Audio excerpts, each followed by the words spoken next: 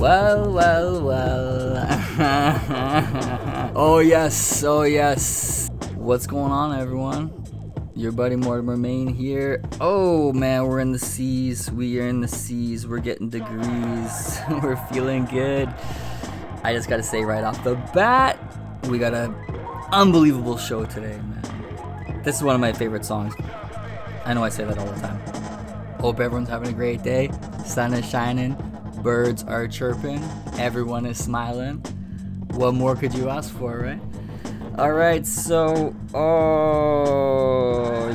okay. So we watched a movie today called Mystic Pizza. It was made in 1988. Starred Julia Roberts, Lily Taylor, and Annabeth Gish. I'm surprised I remember that. And they're like working at a pizza place in Connecticut in 1988, and they're kind of like all three young people are like, oh, what's gonna happen with my life? And yeah, it was cool because I like that East Coast setting, this quaint little village. Kind of reminds me of like Stephen King or whatever. It reminds me of Astoria from the Goonies. You know what? Yeah, I'll give it a recommend. Actually, there's this pretty cool part where Julia Roberts thinks this guy's cheating on her, so she dumps these barrels of like gross fish right in his Porsche convertible, and then he comes out and he was just like, this isn't like some girl I was stepping out with, this is my sister. And then Julia Roberts was like, well, how the fuck was I supposed to know? Pretty funny stuff. I'll give it a recommend. Okay, moving on. Today I am super excited to talk about our band Creedence Clearwater Revival. Creedence CCR, alright? Get your hands off my Creedence tapes. If I didn't say you could touch them, you know what I'm saying? Classic rock. Classic American rock. They were a band from 1967 to 1972. That was like the core years, and then after they split up and like all did a bunch of different things. But most of the dudes, or I think all the dudes, had played together since 1959, and their act was originally titled the Blue Velvets, and then later the Gollywogs, which is pretty weird. I don't know what the Gollywogs is, but I think the Blue Velvets is pretty cool.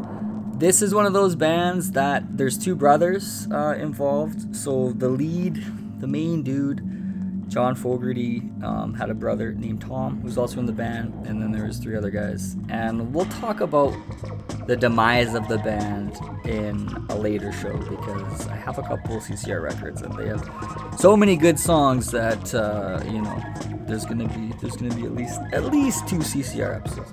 Okay, so I learned today. Thought this was pretty cool.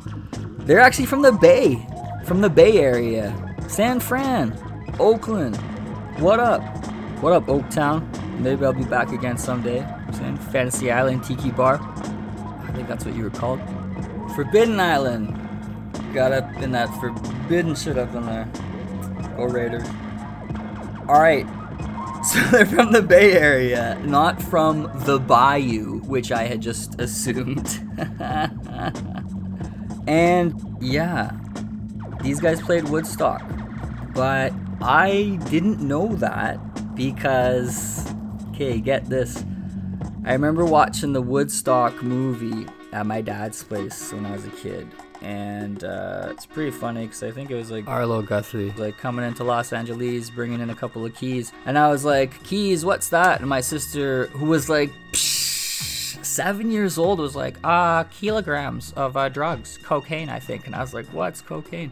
Anyways, so we watched that whole movie, and I don't remember any CCR because apparently John Fogerty at the time in 1969 was like, our performance was subpar, and he didn't even want to release the footage into the like now famous video. And I'm still amazed by the number of people who didn't even know we were one of the headliners of Woodstock 69.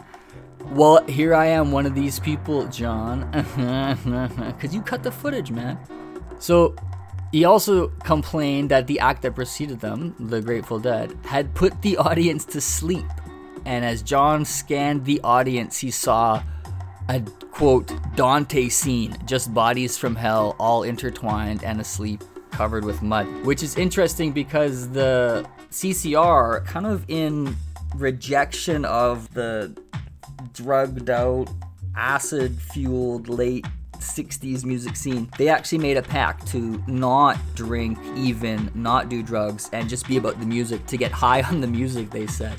And if that wasn't going to work out, then they needed to get out of the business.